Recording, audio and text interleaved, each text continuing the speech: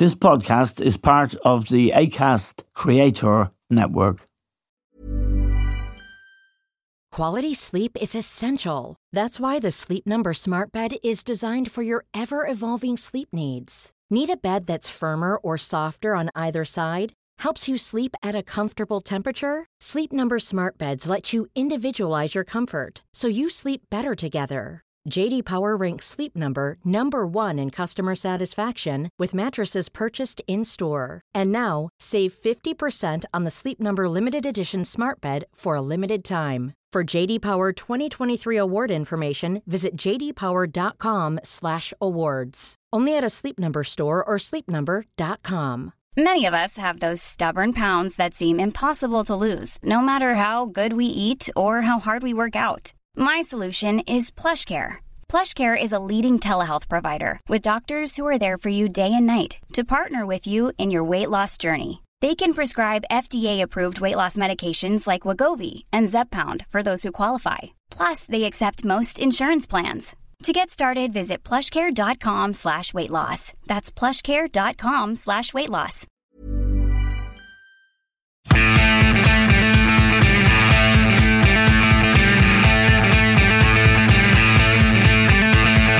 Hello and welcome to The Stand with Eamon Dunphy. Now, last Thursday, the Northern Ireland local elections were held.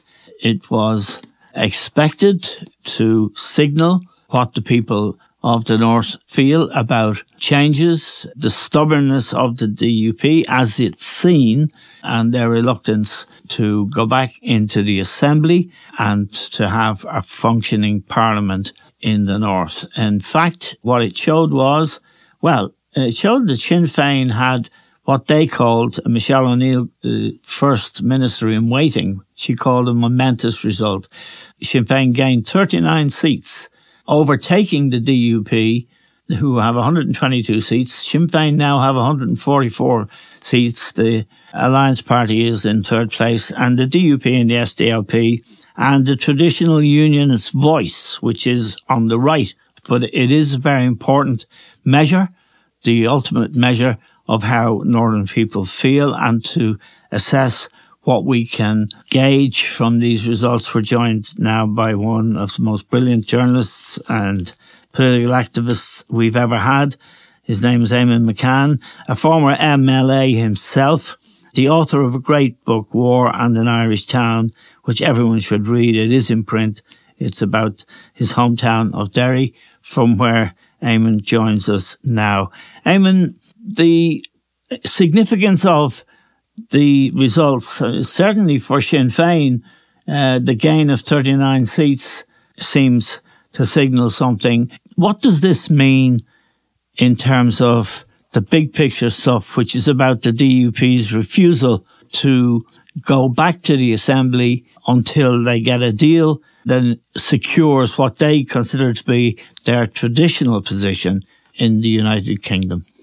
Well, there's no doubt at all that the main factor driving sort of the significant rise in the Sinn Féin vote, the main factor has been sort of the behaviour of the DUP.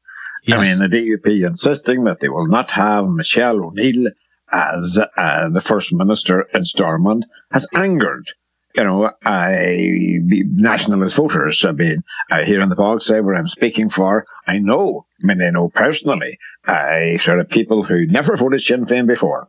It would have been SDLP voters, or who maybe didn't vote.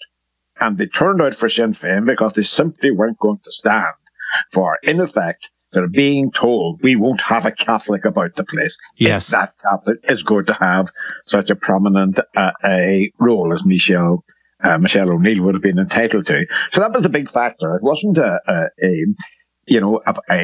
policy difference which swung so many votes away from the SDLP and towards Sinn Féin.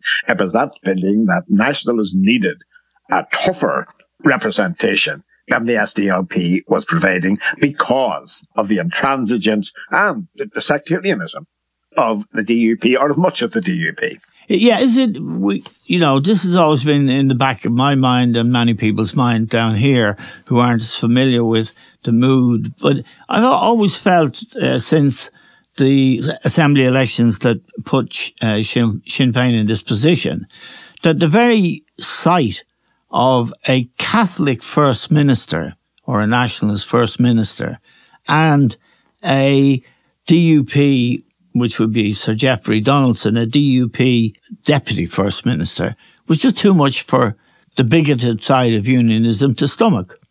Oh, yeah. That's absolutely right. And that's do you think the British understand that? No, I don't. I don't think the British understand that there may well be sort of political intellectuals and analysts and academics who understand it. But in terms of the dominant political forces in Britain, they don't understand it. And it's worth saying, yet again, that the average person in Britain couldn't care two balls of blue whether the 6 counties remained within the UK or not. I'll say very briefly, one of my, you might remember I worked in London for a number of years, and I well recall the most memorable thing, the thing I remember most, is my friend Roddy Firth, who came from Lewisham in South London. He had never been to Ireland. We're on our way to work one morning at about 6 a.m. and we're in a transit van. And Roddy turned to me and said, "Tell me this, Eamon, what part of Ireland do we own?" And he didn't mean it as an insult. He really didn't. As a friend of mine, he wouldn't have insulted me. It was a genuine question. He wanted to know the truth about this matter that occasionally flickered across his TV screen. Yes. But that was the level of his ignorance. And there were 13 of us, I remember exactly, in the van. Nobody at all chipped in to say, well, I know a bit about that. And why should the average British person worry about what was going on in Northern Ireland? It has really got no effect on their day-to-day lives or their incomes or the parties that they vote for. It's not relevant to any of that at all, And when you add to that fact, if you add that in more recent years, more recent decades, the British elite, the British ruling class, also have got no compelling interest in retaining Northern Ireland within the United Kingdom. There you have a desperate situation for Ulster Unionism, and hence the fragmentation, hence the confusion, hence the retreat into old-fashioned bigotry, which you can see day after day in the North, which is very depressing. And it would be wrong to say that that represents every person in the Protestant community. Most certainly it does not. Strange as it might seem, in many places, of course, that there are many, and there would have been on Thursday, many sort of Protestant people who've got no problem with gay marriage, who've got no problem with a woman's right to choose, who've got no problem with a broad, expansive attitude to the world at large. But I say at the same time, when it comes to the election in Northern Ireland, they know what side they have to be on. And they're told by the whole strategy of the DUP and of unionism generally is to say, you better vote for us, otherwise Northern Ireland is lost. Sinn Féin's going to take over, and that's the end of Northern Ireland. It's a matter of life and death for our community, and that works. And it certainly worked on Thursday. Yeah. Now, the British government clearly is a major player here, as indeed is the Irish government to some extent. Yeah.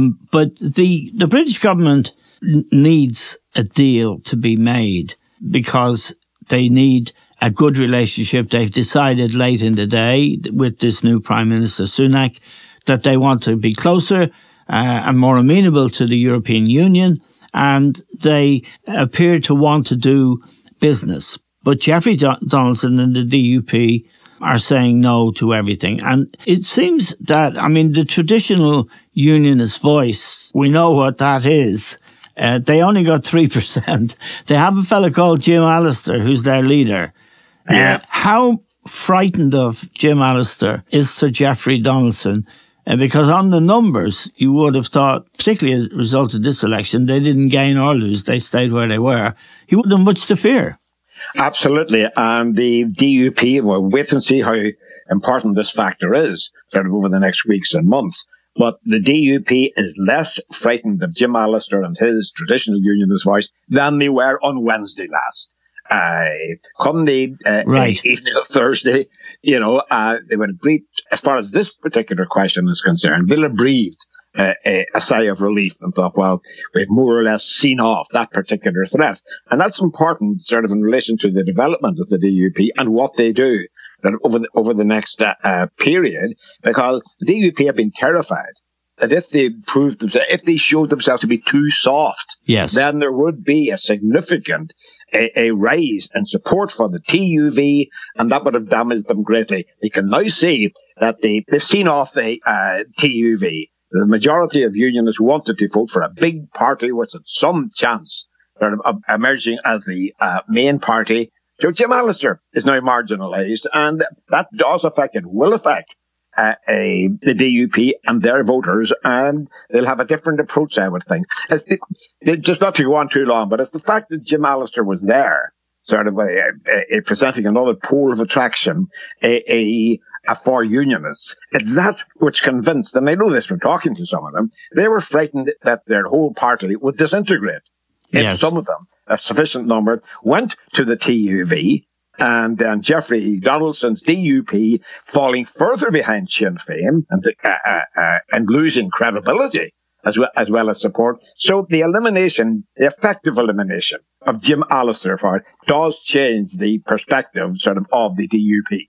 Yes, and I mean, I should point out, Eamon, that the TUV went up to 3.9%. Now, the DUP are on 23.3% and Sinn Féin on 30% of the vote. The traditional unionist voice, Jim Allister's party, went up by 1.7%, but on a very small, low base.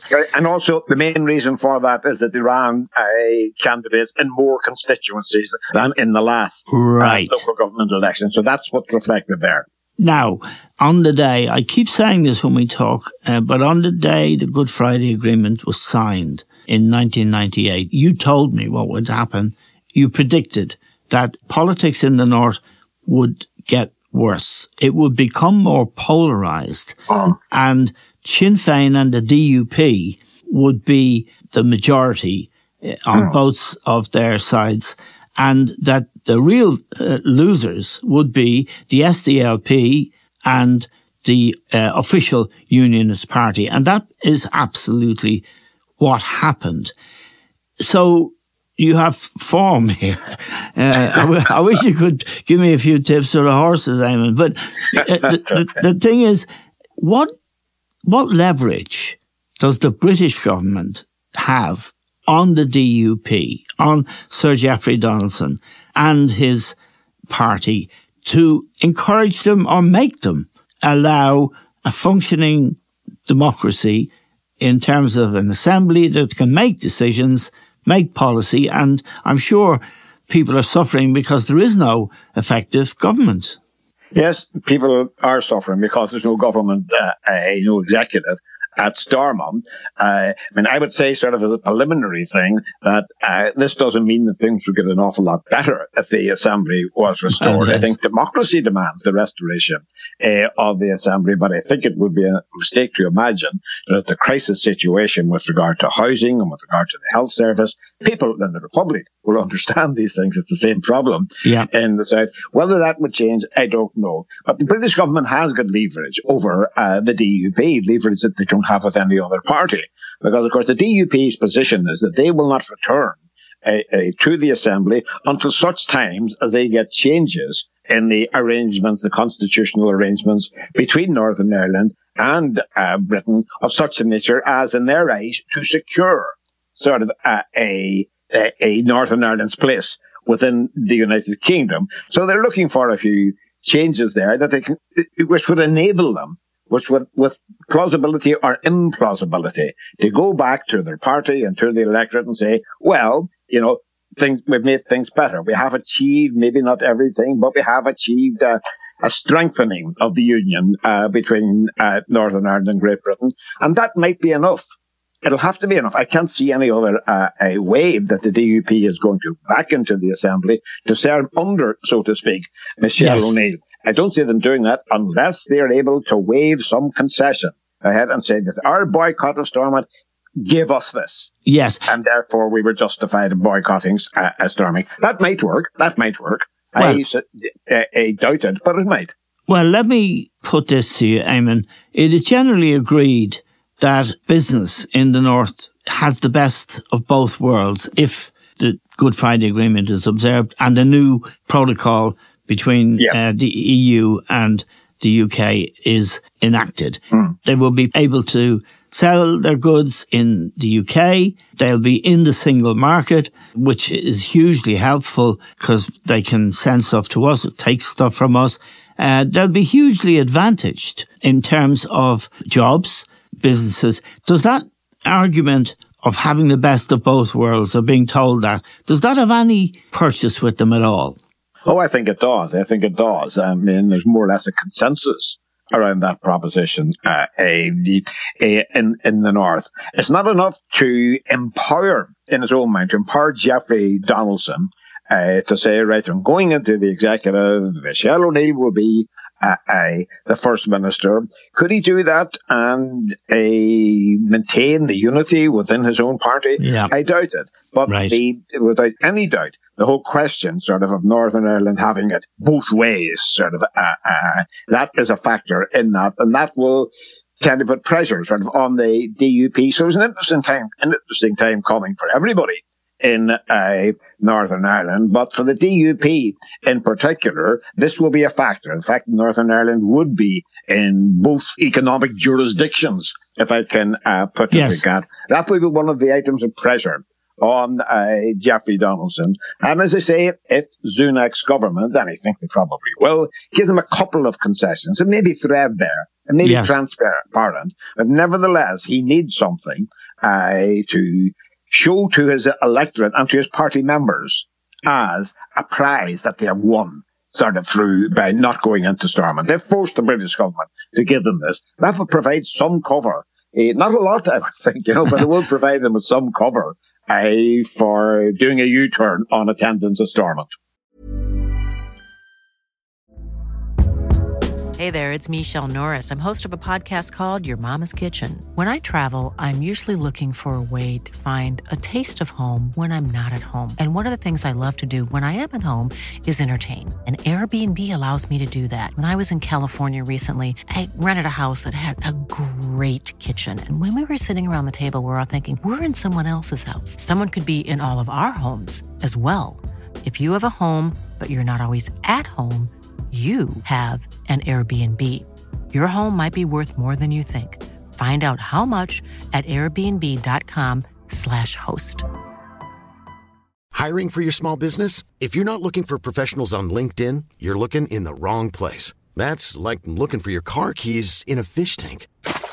LinkedIn helps you hire professionals you can't find anywhere else, even those who aren't actively searching for a new job but might be open to the perfect role. In a given month, over 70% of LinkedIn users don't even visit other leading job sites. So start looking in the right place. With LinkedIn, you can hire professionals like a professional. Post your free job on linkedin.com/people today. Quality sleep is essential. That's why the Sleep Number Smart Bed is designed for your ever-evolving sleep needs. Need a bed that's firmer or softer on either side? Helps you sleep at a comfortable temperature? Sleep Number Smart Beds let you individualize your comfort, so you sleep better together. J.D. Power ranks Sleep Number number 1 in customer satisfaction with mattresses purchased in-store. And now, save 50% on the Sleep Number Limited Edition Smart Bed for a limited time. For J.D. Power 2023 award information, visit jdpower.com/awards. Only at a Sleep Number store or sleepnumber.com. Cool fact, a crocodile can't stick out its tongue. Also, you can get health insurance for a month or just under a year in some states. United Healthcare short-term insurance plans, underwritten by Golden Rule Insurance Company, offer flexible, budget-friendly coverage for you. Learn more at uh1.com. Now, when I look at the DUP, I see Sammy Wilson, I see Ian Paisley Jr., Edwin Poots. They don't seem to be, whenever a new deal or idea is put on the table, they just rubbish it. They actually don't want at all to be, they don't want anything to do with the Good Friday Agreement. They don't want anything to do. Am I right about that? Well, yes, we are right about that, although it's worth noting just in passing that Edwin Poots he made a couple of statements over the past few weeks, which would indicate that he's backing off from that hardline position. Right. Now we'll wait and see what happens internally. But he has certainly referred in public to and admitted that their attitude sort of at the moment sort of is not doing them any good electorally. But let's see how that works out over the short-term future. But certainly another crucial factor in all this is that we can talk sort of about the intransigence of the DUP and the stupidity of their attitude towards the single market and all that business. But not a single unionist elected representative from any unionist party broke ranks on this. Not one. Now that's very interesting. And all tests of public opinion, polls and the Northern Ireland Life and Times survey and all the rest of it, all these things indicate that a majority, not a massive majority, but a majority of the unionist voters approve of the line taken by the DUP and say that, they don't want the DUP to go back into Stormont until such times as as they get sort of the changes that they're after. So they're not. People like Sammy Wilson and Gregory Campbell, they do have some support. They do have significant support. It would be foolish to imagine that they are, for sectarian reasons, just manipulating their electorate. They do have support. It may be waning. We'll see. It may be shifting. We'll see. But at this moment, they do have significant support. I note that Billy Hutchinson, the loyalist, lost his seat. Now, Billy has been a prominent figure in loyalist and unionist. Loyalist is different. Loyalist more the working class. Would that be fair to say? Absolutely. Element of Protestantism. He lost his seat. Is there any significance in that? I mean, I note, by the way, that Edwin Poots, who has some odd ideas about when life started on Earth and all of that, but he used the phrase, unionists need to wake up and smell the coffee. I'm never sure what that means. It's been around a long time. So could you explain what wake up and smell the coffee means and what it means in the context that our friend Edwin spoke it? I think it means unions have got to wake up and look around them and realise that there has been a change, and if they ignore it, they're on the road to nowhere. I think it just means that. And what's significant about that is that Edwin Poots, I don't think, would ever have made such a statement that we have to wake up. Yes. And previously, if he had been talking about waking up, he would have been talking about waking up to defend the union. Yep. Not waking up to consider sort of the whole political landscape. So Edwards, I don't expect anything from Sammy Wilson, or Ian Paisley.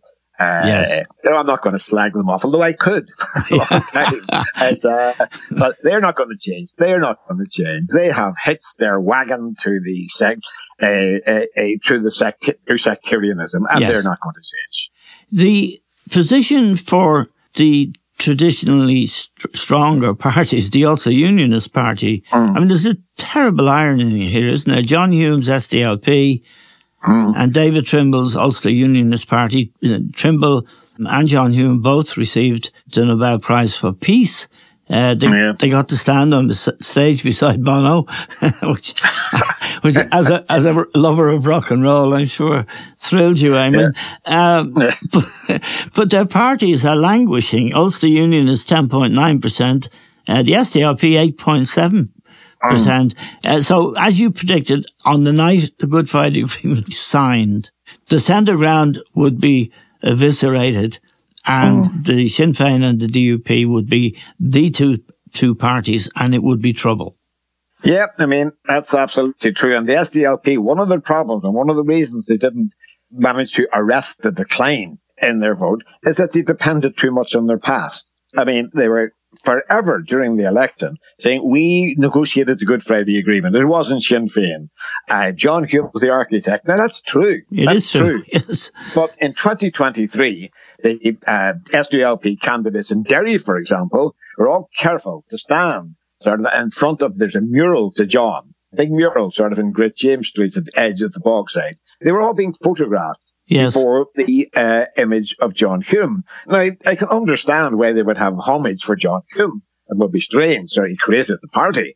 But the thought that there's any votes to be got in aligning themselves with John sort of at this point in the political history of the North is absolutely delusional. They have to have policies for now and for what they're going to do going forward, and not look back nostalgically at their great past and expect the nationalist electorate to be entranced by the same images from the past.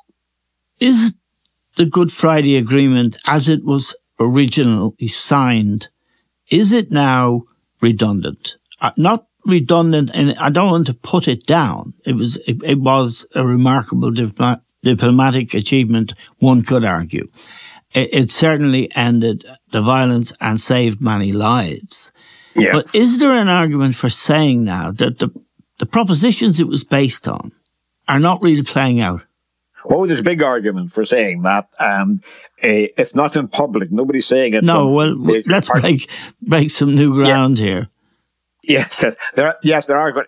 I think there are going to be changes there. For example, we wouldn't have this problem if there was a system which was not based on necessarily binding the main representatives of nationalism and unionism together. The reason why they can't get Michelle O'Neill in as First Minister is that can't happen unless the DUP goes with it. Yes. It can't happen under the rules in the Assembly, which were enshrined in the Good Friday Agreement. Now, there's been some muttering, and it's no more than that so far, by particularly sort of by Sinn Féin people and so on, but also by SDLP people, and particularly the Alliance Party, who present themselves neither unionist nor nationalist. And they have been talking about the need to change, as they say it, the architecture of the agreement. Yes. Now that sort of as a signal we got to look again at the arrangements for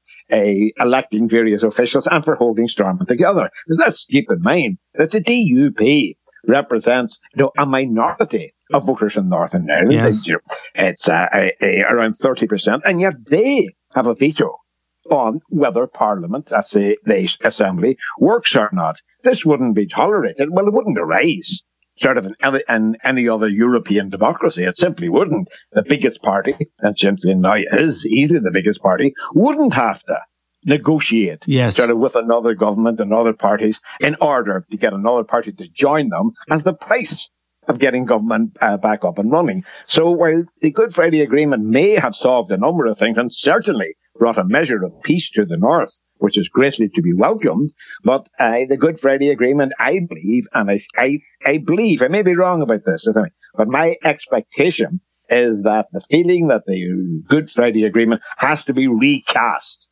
that feeling is going to grow. I suspect that behind closed doors, I wouldn't be privy to this, but I believe it likely that discussions along those lines are already underway with the British government and the Dublin government as to what changes they can make to make the whole arrangement amenable to more people in the North, and allow for a voluntary coalition that Sinn Féin would go forward. It doesn't have more than 50% of the seats, so it can't deliver everything, but that they could look for on particular issues, that they could look for allies on particular issues, or a coalition form. I'd say whoever doesn't like it can go into opposition.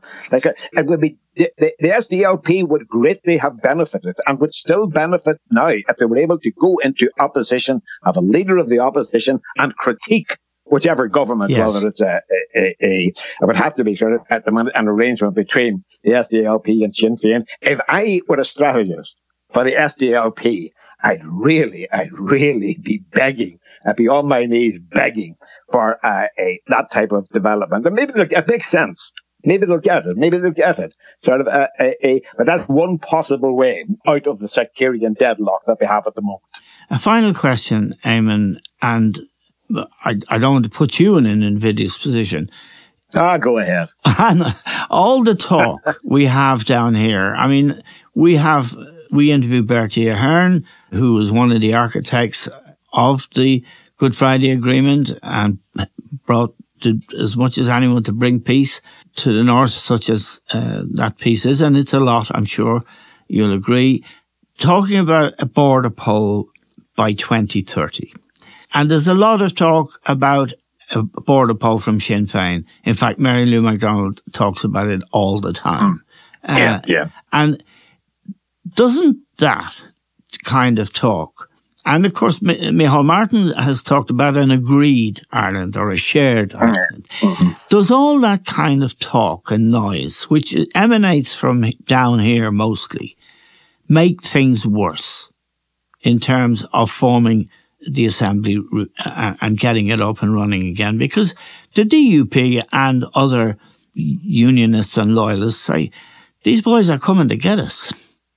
Yeah, well, certainly a border poll would galvanise the unionist parties, and you would see sort of a very strong campaign saying, no, we don't want that. Yeah. Now, as I said, they don't have a majority to deliver that themselves, to deliver a no vote in a referendum on a united Ireland. But I don't think that's the end sort of a debate we would have to have about what's likely to happen next and what effect a border poll would have. But even before you could have a border poll, you'd need a majority both sides of the border, and you wouldn't get that, would you, in the north? No, it wouldn't get there at all. And I think that even in the north, I doubt, I can't know one way or the other, but I strongly doubt whether sort of there would be an overwhelming majority for this within the nationalist community in the north at all. Because historically, if you look at it, the nationalists in the north have never voted for a war, for anything like that, to get a united Ireland. Yes. The thrust of nationalist politics over the last 50 years, 100 years,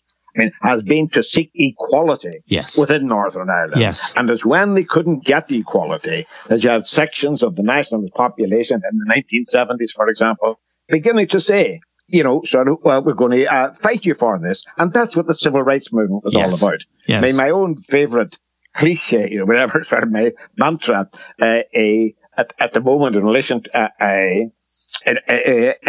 to all that sort of is that the nationalists never supported an armed struggle, for example. Yes. At no point in the 100-year history of the Northern Ireland state has a majority of nationalists voted for a war for a united Ireland. The whole thrust of the thing has been for equality, for civil rights. And in some ways, in one perspective, the armed struggle of the IRA can be seen as the continuation of the civil rights movement by other, more dangerous and inappropriate methods. I think that's the way history is going to record it. Okay, Eamon.